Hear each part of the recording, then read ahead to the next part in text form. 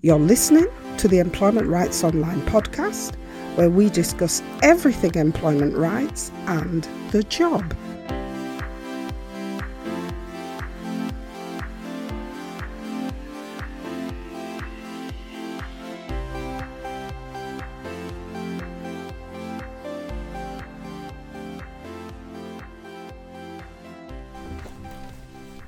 Hi everyone. Remember, your employment rights are your passport to right treatment at work. Don't let anyone tell you that this is not important.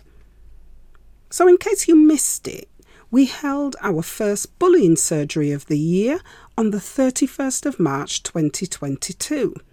The surgery was open to workers of all statuses who wanted the opportunity to delve into the subject of bullying at work. And wow, this was a hot topic. Everyone who attended, no surprises, had either experienced bullying, were going through bullying episodes at work, or knew someone who was affected by bullying and had attended the surgery to get ideas about how to deal with the issue or how to offer support to their family member, friend, or colleague. The first theme we addressed related to the different types of bullying that workers are facing, and it's clear that people are running the full gauntlet of bullying behaviours. Participants found podcast episodes 111, 112 and 113 to be particularly helpful because we used those episodes to talk about clique bullying at work.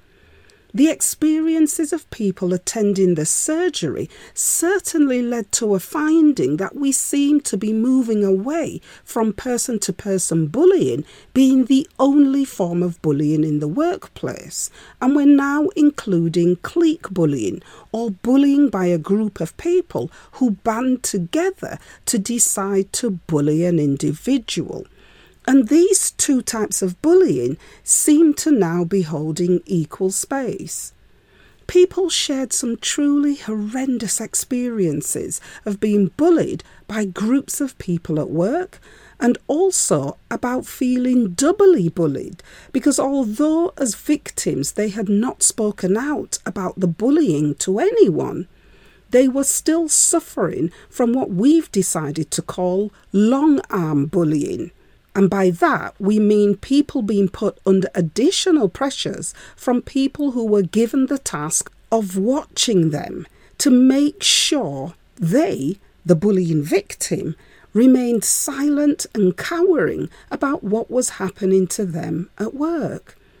Participants spoke about feeling particularly belittled by this behaviour, especially when they were either senior in age and being held in these situations by workers who were much younger than themselves, but also being treated this way by workers who are in junior positions to themselves but carry the power of the clique to continue to bully them.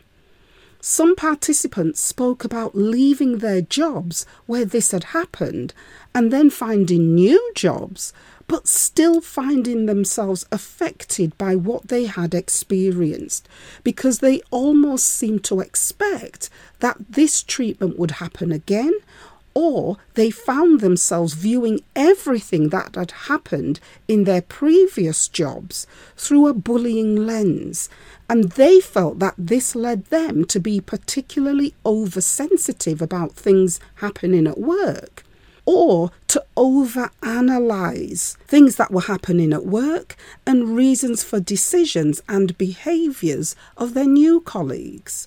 The feeling that came through for participants experiencing this was that living with the impact of bullying was exhausting and was slowly sapping the joy out of their jobs, even in new jobs.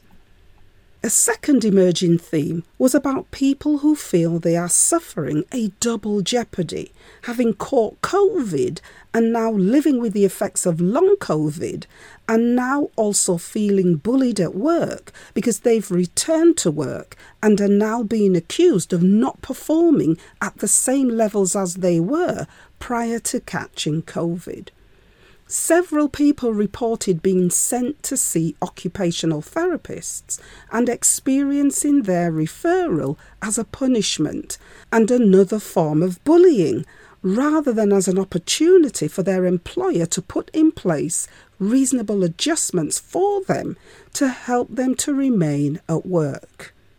We also discussed a second form of bullying related to COVID, which was about the stress and anxiety people feel about having had COVID and then returning to work and feeling as if they're being treated as still contagious to their colleagues. People reported having hurtful things said about them, about passing on COVID to their colleagues, and also found themselves being kept out of the loop for things like team events and outings. Now, of course, these experiences could be just ordinary run-of-the-mill experiences. People forget things all the time. But those people on the receiving end of what they thought was bullying said that this type of behaviour made them feel worse about returning to work, and in a couple of cases, the additional stress workers felt they were carrying had actually led to further bouts of illness. This led us to have a discussion that in our experiences across the employment rights world, not much is being said about what seems to be a double jeopardy impact of COVID and bullying.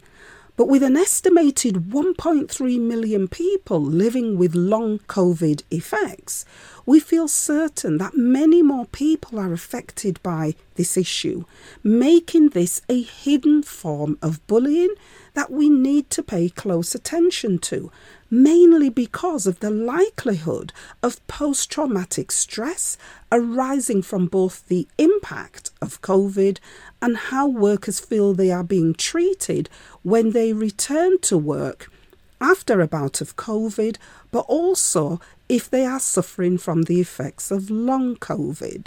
And given that we are moving into a post-COVID era where we are now expected to live with COVID, we can certainly see the concerns in this area continuing to rise. The final theme that emerged from the bullying surgery, and of course it wasn't a huge amount of time, but we did get through a lot. So the final theme is that there are many workers who are suffering bullying in silence, to the extent that not even their families know they are being bullied at work. This was perhaps one of the saddest points to emerge from the surgery, with workers talking about being the head of their families at home, but feeling like being reduced to childlike and helpless statuses at work as a consequence of bullying, and how this experience was really impacting on their sense of self. And here is where we will focus some attention in future episodes and events. There is clearly a need to talk more about the psychological and emotional impact of bullying on people's long-term personal and public presentations, and how it impacts people's everyday lives. There is a need to provide people with answers and alternatives. One of those alternatives was the emerging position that people don't feel confident enough to consider employment tribunals as a route for their complaints. To some of our participants, tribunals still feel like big, scary places for workers, where workers feel that the balance of power and resources still lies with employers.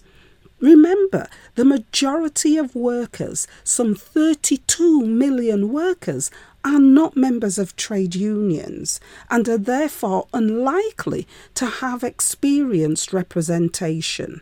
And of course, we know that for those people in trade unions, for some, the experience isn't that much better. But for those outside, the majority of the resources and the expertise still lies with their employers. So, following the surgery, how are we planning to support you with your employment rights? Well, the first thing to tell you is that the bullying surgery was a real success for workers, several of whom said they had nowhere else to turn to talk to like-minded people who were going through the same experiences. And having the opportunity to hear other people's experiences gave them a real sense of comfort that they are not the only ones that this is happening to. Because in many bullying situations, you are made to feel that the issue is you and that no one else is experiencing this. So talking to like-minded people who shared the same experiences was a real bonus. The good news is that we will be running another bullying surgery later on in the year, and this will be supported with tools to help you to monitor what is happening to you at work, and also support mechanisms to help you decide how you want to deal with the unfair treatment that you're experiencing at work, particularly when there is this feeling that people want to step back from employment tribunals. These responses will be coming online later in the year. For now, all you need to do is to keep listening to this podcast and spread the word to your family, friends and colleagues that we are here and working hard to support you in real time. And you can also share our content in the usual ways through our social media sites and by sharing our newsletters if you're on our newsletter mailing list. If you're not, then you can go to the bottom of the show notes and click the link to join our mailing list. The other thing you can do is to download our 15 Smart Actions, which give you an insight and a heads up into how you can begin to think about dealing with unfair treatment at work. The main thing is that we don't want you to suffer in silence. And that's it for this week. We'll be back next week with another focused episode looking at issues affecting your employment rights. Until next week, have a great Employment Rights Week. Bye for now.